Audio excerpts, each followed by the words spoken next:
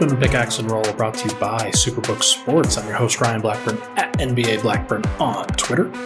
Part of the Mile High Sports Podcast Network, and I am excited to kind of do a compilation episode of a variety of topics here. We've got a lot of things to talk about. It's funny, I was going to talk about the Central Division today, and then lo and behold, the Cleveland Cavaliers trade for Donovan Mitchell, making that discussion a whole heck of a lot more interesting because it was just going to be basically Milwaukee and everybody else. Now we get to talk about Cleveland. Now we get to talk about a very interesting team. But we're also going to talk about EuroBasket. I debated about doing this podcast tomorrow or tonight, tomorrow being Friday. I'm recording this on Thursday night before Serbia plays. So if you see the results and then listen to this podcast, just know that the reason why I haven't covered that game is because I'm talking about the preview prior to. So we're going to talk about EuroBasket, and then we're going to talk about Michael Porter Jr. If you didn't see, I wrote an article on milehighsports.com on Michael Porter Jr. and just, I think what Nuggets fans can have a healthy expectation for as he tries to come back this year. He's healthy. He's ready to go, and it seems like he's posting a lot of clips, and he's ready and 100% cleared at this point, and he's going to give it a go for next season. And Nuggets fans, I'm sure, are pretty excited, but also pretty nervous about that situation. So we're going to expand a little bit more on that. But first, let's hit on the Central Division.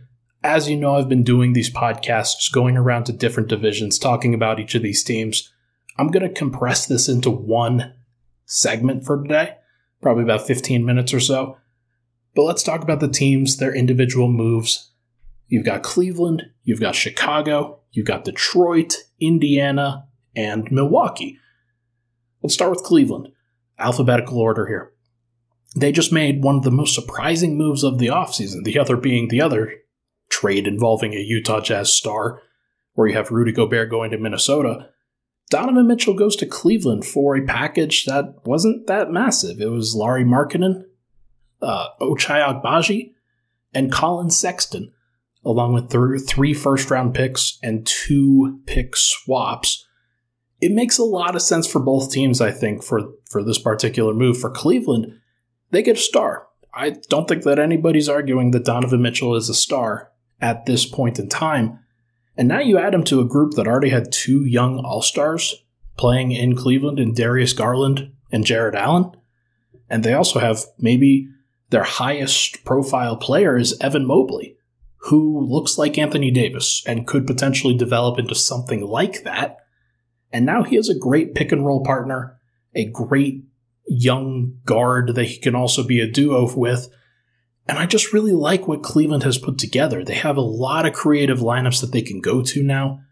They're going to start all 4 of those guys, Mitchell, Garland, Mobley, Allen. And they'll probably start Isaac Okoro or Karis LeVert, I would guess. That's definitely their weakest position. I'm not a big Karis LeVert fan. I don't think that he's that good. But if Isaac Okoro develops into somebody that is a strong defender on the wing and can at least hit some outside shots, they have a case to win this division. Not just get into the playoffs. They could actually beat out Milwaukee in terms of the number of wins they accrue. That's incredible. That's a crazy place from where Cleveland lost LeBron James to the Los Angeles Lakers, where he walks in free agency after basically exhausting every asset that they had. The one asset that they didn't have, or that they didn't let go of, was the 8th overall pick in that 2018 draft, which turned out to be Colin Sexton. And so the Cavs, they get to cash in that piece to get the next superstar for them. I think that's really interesting. They also got Ricky Rubio, who is recovering from an ACL tear that I believe he sustained in January, if I'm not mistaken. So he is going to be on the shelf at least for a little bit. But in the meantime, they can go to some interesting lineups where Mitchell and Mobley is the duo, or Allen and Garland is the duo. Or you could flip-flop those, or you could play Kevin Love in there somewhere. There's a lot of opportunity for them to be really good. Then you've got Chicago, Andre Drummond, Goran Dragic, Dalen Terry. Those are the 3 names that they added, at least the highest profile names. They still have Lonzo Ball and Alex Caruso, who they got last year. Zach LaVine, DeMar DeRozan, those are the two all-stars that they have. They have Nikola Vucevic, who probably has a bit of a bounce-back year after a really down shooting season last year. But he's still on the downside of his career. Vucevic was drafted, I believe, in 2011, 2012, one of those 2 years. So he's been in the league for a long time, and he's been doing this thing for a while, and I don't expect him to continue at the level that he had been with Orlando. And he's definitely been worse in Chicago. So we're going to have to see what that team ultimately becomes. Before they got the injury concerns, they were playing some good defense with Alex Caruso, with Lonzo Ball. They had Ayo Dosunmu also on that team, who was a very good rookie, should project to be a pretty good sophomore as well. And then they drafted Dalen Terry, who I liked in the draft and makes a lot of sense for them as kind of a Lonzo Ball, Ayo Dosunmu approximated sometimes. But overall, I just don't think that they have the star power to really compete with even Cleveland at this point. Milwaukee is a different category entirely, but Cleveland, I think, now elevates themselves firmly over Chicago in the regular season and in the playoffs. So I think that's fascinating the way that this has gone. Chicago made some big swings last offseason, and I just don't think it's worked out that well. And you've got Detroit, who they are firmly in a rebuild. They are not kidding themselves with that. They drafted Jaden Ivey, traded for Jalen Duren in this last draft to add as young prospects to Cade Cunningham, Sadiq Bey, Isaiah Stewart. They've got a good thing going. They also acquired some veterans. They already waived Kemba Walker, if I'm not mistaken, but in that trade that sent Mark Williams, I'm pretty sure, to Charlotte, they basically rerouted a bunch of picks and some veterans in order to clear space to sign Jalen Brunson. These are the Knicks. Some of those veterans ended up in Detroit, where you've got guys like Nerlens Noel and, gosh, there was one more guy who I can't really think of, but some of those guys will be helpful, some of those guys will not. The biggest point is that they're going to play each of those young guys as many minutes as they possibly can. And I do believe in Cade Cunningham. I think that he's one of those next guys who at 6'8" with the passing that he has and the overall utility in his game, he can be used in so many different ways. And that's great for a team like Detroit because they have a lot of players that you don't necessarily know how they're going to fit together. So if one of them pops, Cade will be able to adapt to that. Whether it's Jaden Ivey, Jalen Duren, Sadiq Bey, who knows? But they have a really good chance to be good down the line, just not good now. And then Indiana, they signed DeAndre Ayton to an offer sheet that was then matched immediately. And other than trading Malcolm Brogdon for Aaron Nesmith and Daniel Tice, they drafted Benedict Mathurin at 6th overall. And that's basically it. That's basically all that they've done. They could still move Miles Turner, could still move Buddy Hield, and I actually believe that that's probably going to happen. Whether it happens for Russell Westbrook, like has been reported, I'm not sure.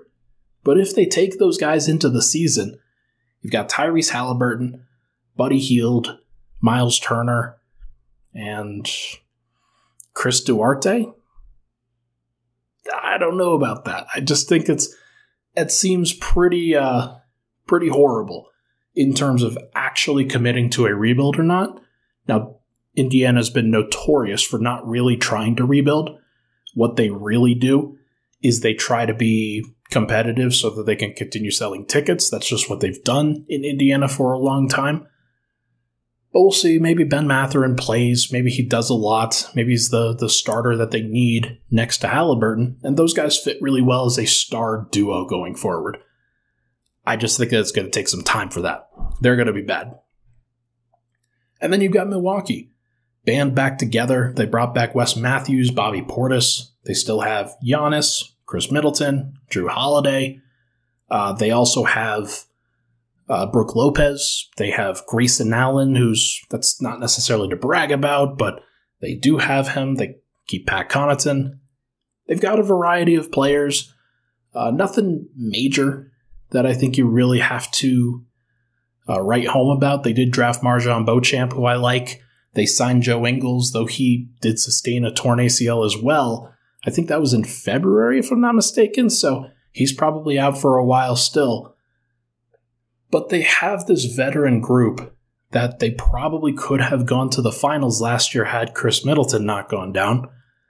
Drew and Chris Middleton, they are getting older, though. Those guys are on the other side of their 30s. Chris Middleton's going to turn 32 this year. I'm pretty sure Drew Holiday's going to turn 33, maybe 34. And so those guys, as they continue to age like that, Giannis can only carry the load so much. He's going to have others that can create their own offense, that can take some pressure off of him. They're still the best team in the division, but it would not surprise me if the Cavs really pushed them this year. Like, I still have Giannis winning MVP. That's what I predicted in my last major podcast about the entire league. I still think that they can push for 60 wins because they do feel like a wins connoisseur, where you have a formula that works. Brook Lopez only played like 19 games in the regular season last year, so if you get like 60 from him, then you're doing much better. Bobby Portis goes back to the bench in a role that he excelled in before. He's not starting as he was for the majority of this last year, and the thing just fits a little bit better together. Now we'll see if that actually happens, but I do like the Cavs. They are young. They are upcoming.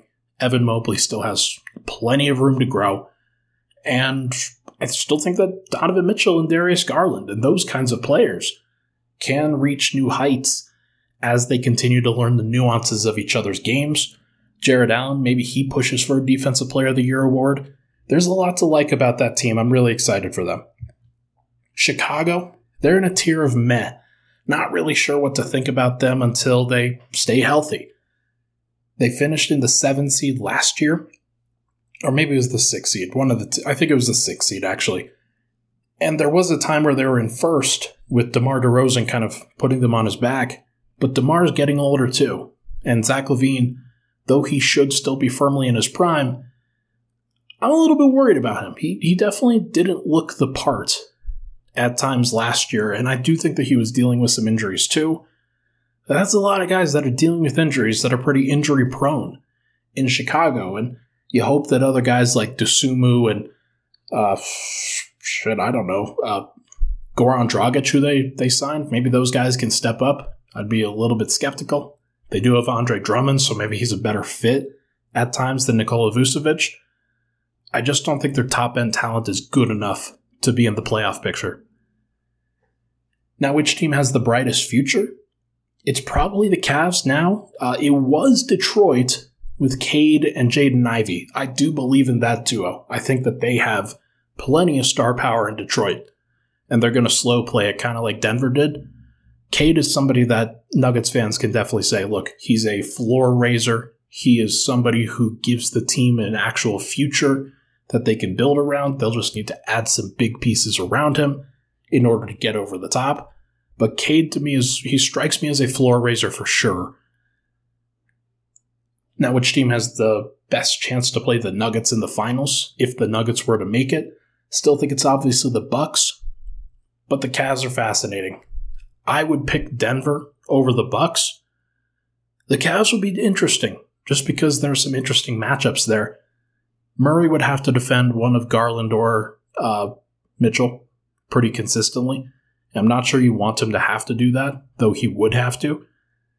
But Evan Mobley would probably have to defend Michael Porter Jr.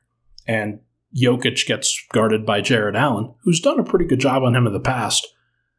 But it would still be very interesting. You've got that too big setup that a lot of teams have gone to against Jokic that Jokic has struggled with before. So I'm really curious to see what that matchup will look like in this upcoming season. But either way, that's a fun team. You like it when teams get fun. It's just much more enjoyable and entertaining. Really looking forward to seeing how this division pans out. Let's take a break. When we come back, we are going to discuss EuroBasket, preview that a little bit. But first, folks, I'm doing my first fantasy draft on Saturday night. I have the first overall pick. I plan on taking Christian McCaffrey. Lots of people are going to laugh at me about that because they're just gonna say, oh, he's going to get injured. But I firmly believe in Christian McCaffrey. I believe in him. And if you want to make certain bets on football, football is back. There's no way that you're more excited than the people over at Superbook Sports. Superbook is bringing Vegas-style wagering to the palm of your hands. And now they will match 100% of your first bet with them up to $1,000, no matter if the bet wins or loses. You don't have to be at the stadium to enjoy football this fall. Just visit Superbook.com or download the Superbook Colorado app right now and start getting in on all of the action. Visit Superbook.com for terms and conditions. Gambling problem? Call 1-800-522-4700.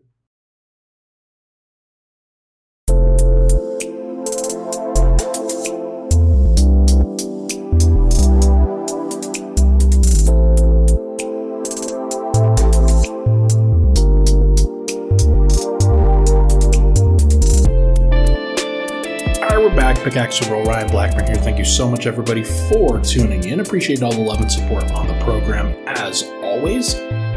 Now let's get into EuroBasket, where it's already started. The first set of games was today. Slovenia played Lithuania. They beat them. Vlatko looked great. Serbia is in Group B, which is pretty stacked. Not Serbia. Slovenia is in Group B, which is pretty stacked, and they're going to have trouble getting out of that group. But they're probably still the best team in that group anyway, so it's not going to matter. EuroBasket is a fun competition. You've got a lot of teams, 4 groups, 6 teams per group. You've got 24 teams total. Each team plays the other teams in their group once in pool play. And so you've got 6 teams per group, so that's 5 pool play games. And they do those in 7 days. 5 games in 7 days is pretty tough, so will be interesting to see what that looks like. But they have an elimination bracket after that. You get seeded based off of your pool play, and then you get into bracket play with 16 teams, 4 rounds. It's already started, as I mentioned. You had Slovenia beat Lithuania. Vlatko had 11 points. They probably should have fed him the ball a little bit more. He was hitting every shot that he took, and he had a couple interesting blocks too. Really interested to see whether that translates to NBA. Slovenia is probably the best team in that group, but other teams did play. Spain and Wancho, they beat Bulgaria pretty badly today. Yusuf Nurkic and Zanan Musa for Bosnia, they took down Hungary today in a win. Turkey beat Montenegro. Belgium beat Georgia. And then Germany upset France. France, I think, is one of the main competitors for the actual cup, for EuroBasket, the championship. And Germany, they're one tier below that, but Germany still has the talent to do it, and they clearly upset France. Gobert looked pretty bad. There was a clip that went around today of him trying to post up Dennis Schroeder, and he airmailed a shot. Like, it hit the backboard from straight on, basically, and then missed the rim. It was horrible. I haven't seen anything like that from an actual all-star caliber player, because he just doesn't have an offensive game, which is pretty funny to watch. But now let's talk about Serbia. Serbia is playing in Group D with Netherlands, Finland, Poland, Czech Republic, and Israel. You've got some NBA talent on those teams. I know you've got Lauri Markkanen. You've got some guys for the Czech Republic. You've got Deni Avdija with Israel. None of those really compare to Serbia, though. Serbia, obviously, when you have Joker, when you have a variety of other NBA talents, you're going to get some lopsided matchups. And this is definitely a lopsided matchup to start. Serbia plays the Netherlands to start off this tournament, and that is going to be very much a bloodbath, which is one of the reasons why I didn't really feel like recording this podcast after that game. Joker, though, he's in line for a massive tournament. You've got these groups. You've got these teams where it's not the strongest competition. Turkey was definitely better than all of these teams, and Greece was certainly better than all of these teams. But you're going to have to get through the group. The good news is you don't have to finish first in your group in order to advance, so Serbia does have a little bit of a cushion. But they're probably going to finish first in the bracket anyway, because that's just the kind of talent that they have. Pool play is very forgiving. You only need to finish in the top 4 in your group. But the bracket play is really where it sorts out, where teams, based off of how they finish in that pool play, are going to be seeded. If Serbia finishes first in Group D, they will play the 4th place team in Group C, which would be one of Greece, Estonia, Ukraine, Great Britain, Italy, or Croatia. Now, you're probably getting Ukraine or Great Britain if I had to guess, but it's anybody's guess at this point. Whoever Serbia plays, they're just going to have to play whoever's in front of them. They're going to have to win. That's a single elimination game. So it's one of the things that makes this tournament so interesting is you've got the NBA talent now, and you've got the EuroLeague talent that really elevates this thing to another level.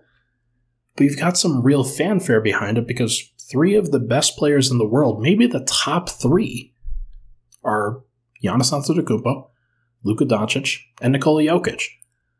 All 3 of those guys are on strong teams. They're strong teams for a reason because they are leading them. And you've never seen, or the NBA world really has never seen 3 pillars of the game on these international squads before.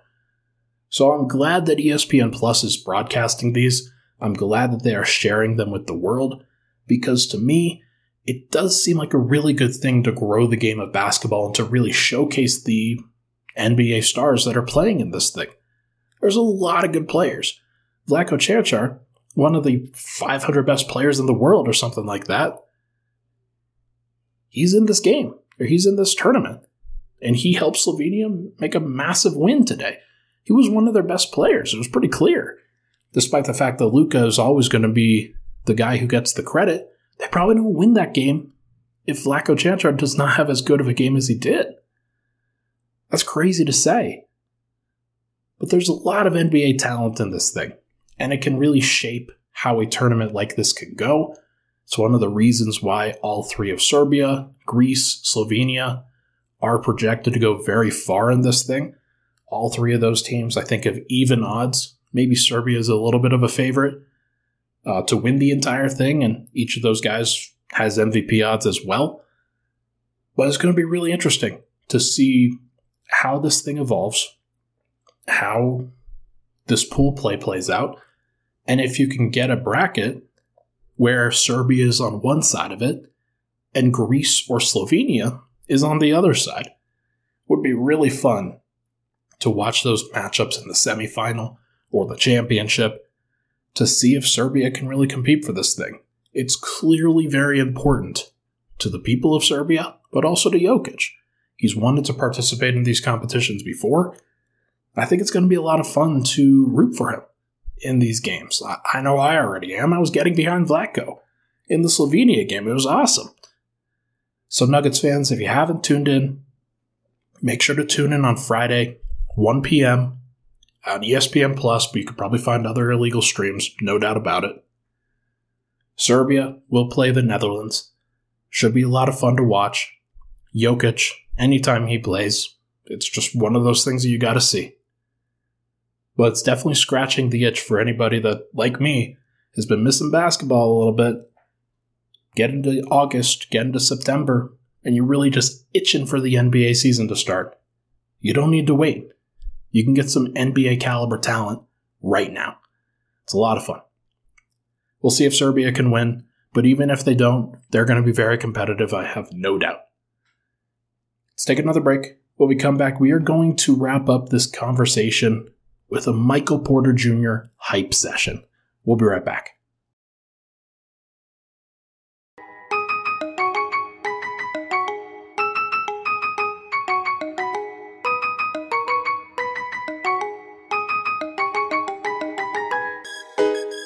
All right, back at it. Final segment, Pickaxe and Roll. Thank you so much, everybody, for tuning in here. If you haven't already seen it, I've been posting my 20Q series on Mile High Sports. It's basically 20 preview questions for the Denver Nuggets over the course of these 4 weekdays. 4 weeks, one each weekday, basically. And some of the questions I've already asked and answered with the article format. Is Nikola Jokić, could he win a third MVP? Who's going to play in this Nuggets rotation? how likely is it that Jamal Murray returns to Jamal Murray levels?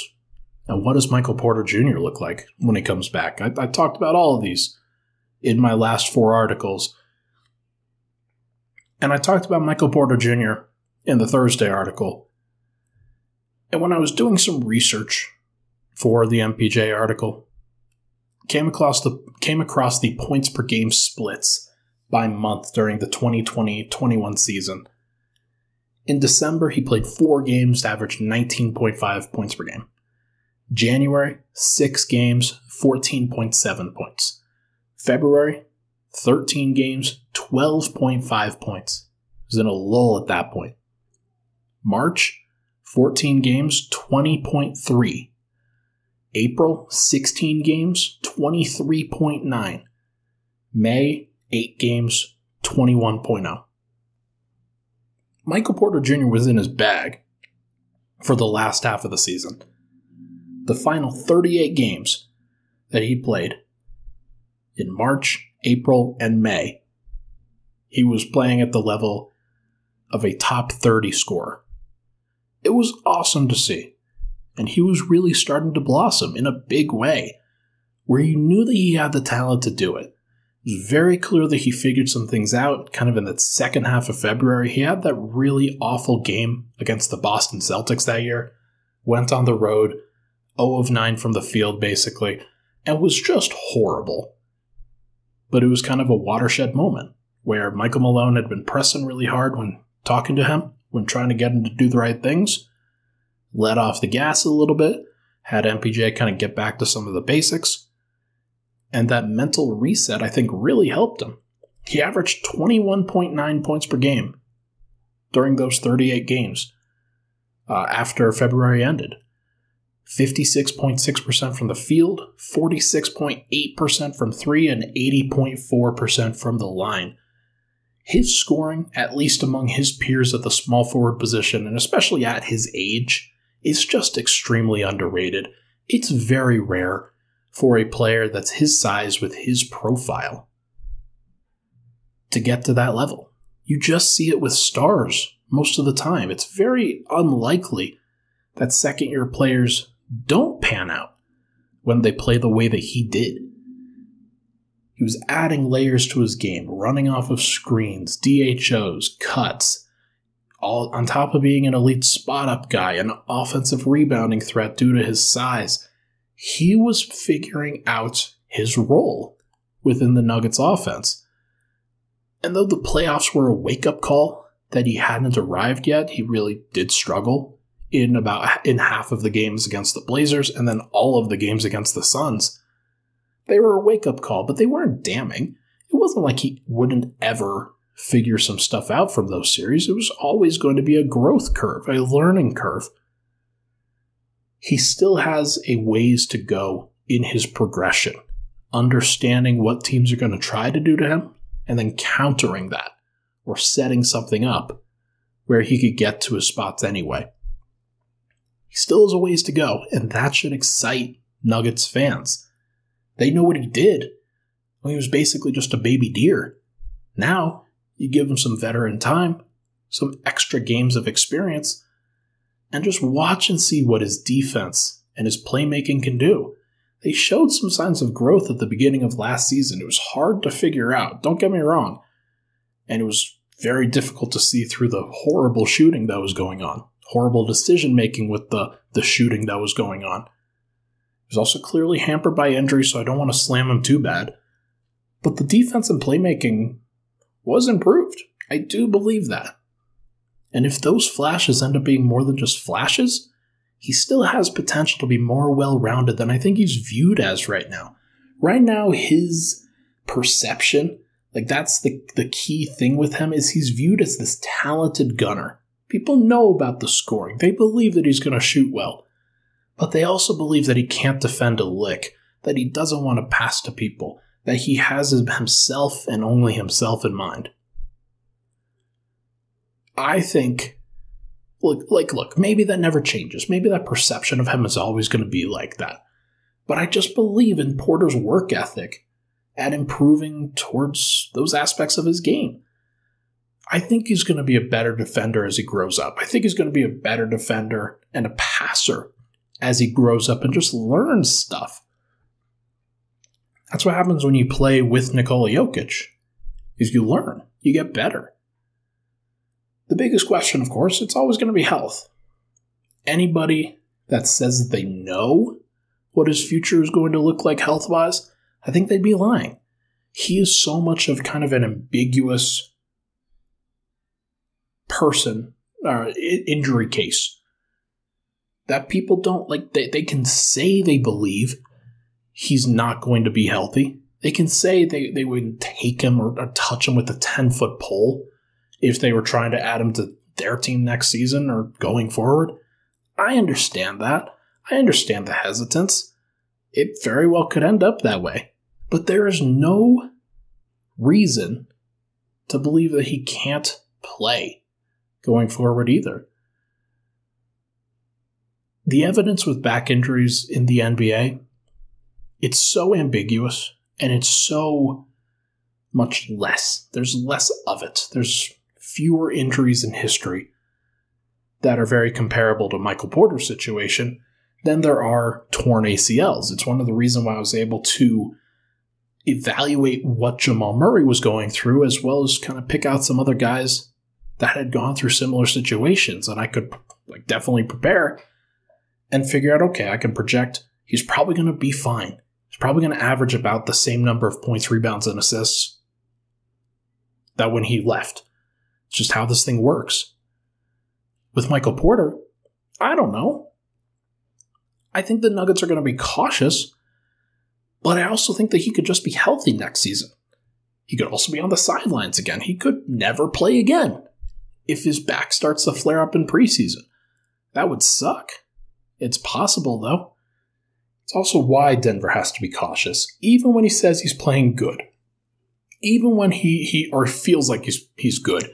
Even when he's really starting to get it, where he wants to be let off the leash a little bit. If they've been playing him 25 to 30 minutes a game, Michael Porter's going to want to play 30 to 35 minutes a game, 35 plus minutes a game.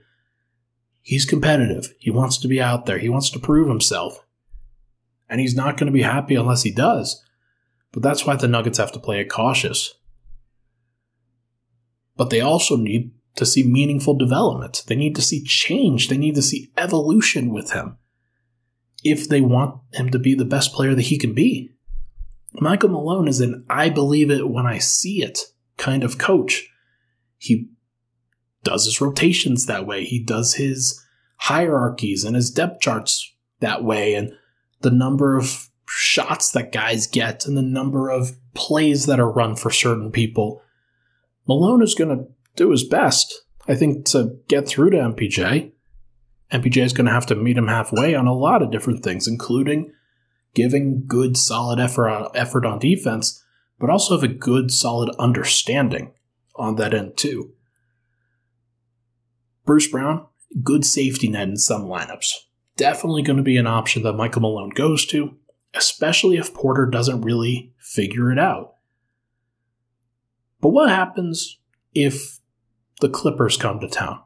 And if they're in a playoff series, Michael Malone doesn't trust Michael Porter, and then you've got Bruce Brown starting at some point. Who does he guard? Does he guard Paul George? Does KCP guard Paul George? And Kawhi gets, Aaron Gordon gets the Kawhi assignment?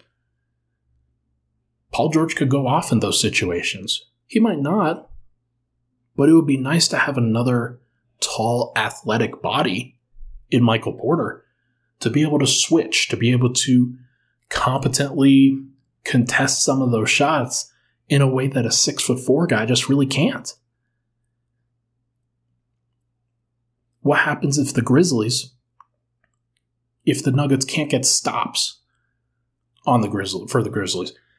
If the Mavericks come to town, or the Warriors come to town, or the Suns come to town, and the Nuggets just can't get stops in those series, even if Michael Porter's off the floor,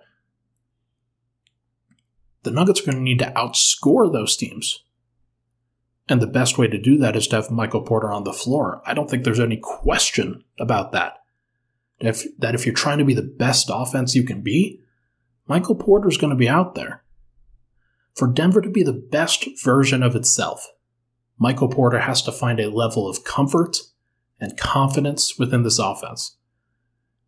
It's something the Nuggets will need to also find with him in order to trust him fully. Nikola Jokić is that way. Jamal Murray is that way. Michael Malone especially is that way. It's a two-way street. They can't just give him the opportunities. He has to earn them, and he has to retain that trust. Buying in and trying on defense, moving off ball, moving the ball too. That's also going to be important. He averaged 1 assist in 2020-21. He needs to pass the ball more. The ball can't just die with him, despite the fact that he's so talented that he doesn't need to pass. For the Nuggets to run their best version of offense, he's going to have to create for others too. You don't want him to be a full-on secondary playmaker. Nobody's asking that. But he also has to have one eye on the basket and one eye on the rest of the floor. It can't just be both eyes on the basket all the time. Getting him consistent touches in the flow of Denver's offense is also going to be important. But MPJ needs to understand the flow in order to get those touches too.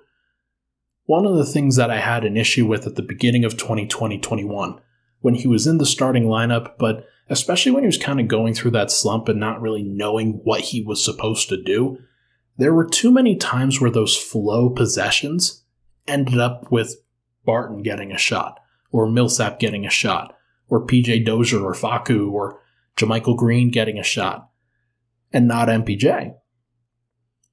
Sometimes it wasn't even MPJ's fault. His job was to stay in the corner in some of those possessions. That can't be his only job going forward. He has to remain involved, and the best way for him to understand the offense is to be a part of it, is to be integral to it, so the Nuggets can build some stuff around him too. Not just around Jokić, not just around Jokić and Murray. If this is going to be the best version of the Nuggets, it's going to incorporate elements from all of these guys. You're going to need to get some isolation and post-up touches for MPJ. That's just how you need to do it. 15 feet, mid-post, get him the ball at some points when he's got a 6'4" dude on him, and have him turn face up and either shoot on somebody or pump fake and create some offense using his size. There are so many opportunities to get him more involved. And it's not just calling plays for him, but it's just having him be in positions within the flow of the offense where he's running the split actions, where he's running the pistol actions. He's involved in those, not necessarily just as the spacing option on the other side. Jokić is responsible for that, more so than anybody. Murray will also have to do a good job, and maybe that'll be better this upcoming season as everybody kind of understands their roles and it's pretty easy to figure out the pecking order. Murray is going to call a lot of plays because he slows the ball down a little bit. Jokić will be the first option. Murray will be the second option. Porter will be the third option. It's pretty clear. When Murray doesn't play and Porter does, he'll be the second option. That's pretty clear. Denver's got to treat it like that. If they don't treat it like that, then I think that's wrong. But the good news is that Porter's talented enough to deserve it. The shots that he was hitting were absurd. Some of the looks that he was putting up there, even when Murray was gone and out, were insane. But he was running around screens. There was one clip that I posted in the article where he's curling around a baseline screen set by Jokić. Bruce Brown is the one that's chasing him. And Bruce Brown gets stuck on a Jokić screen.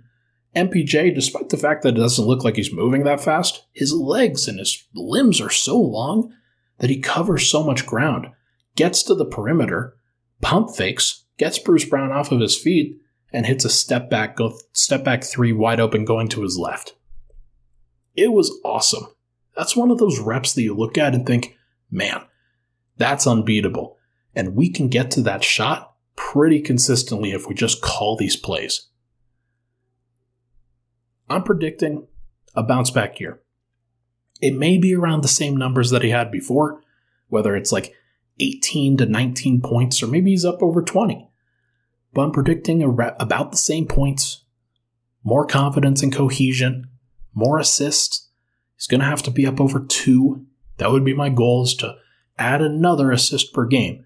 Look for your teammates that way, and then they'll look for you. That's the way that he can be involved in Denver's system and thrive. If he passes to Jokić, if he passes to Murray, and there are plays that are designed for him to do that, it's going to be great. He'll also have some opportunities with Aaron Gordon around the basket and KCP in the opposite corner. There will be plenty of opportunities for him to create offense for others and leverage his shooting in order to do that. But he's got to buy in, and I believe that he will. He wants to win. He wants to be great. This is the way for him to do both. I think he can do it. That is going to do it for this episode of Pickaxe and Roll, brought to you by Superbook Sports. Thank you so much, everybody, for tuning in. This was a good episode. I really enjoyed this one. This was a lot of fun. I'm going to be back over the weekend. Serbia will play 2 games in between when this podcast releases and when I record the next one. So it should be a lot to talk about on that front. Maybe we'll get some more Nuggets news at some point. Should be fun. Maybe I'll even share my fantasy draft results. I know you're all dying to hear. Thank you so much, everybody, for tuning in. We'll talk to you guys next week.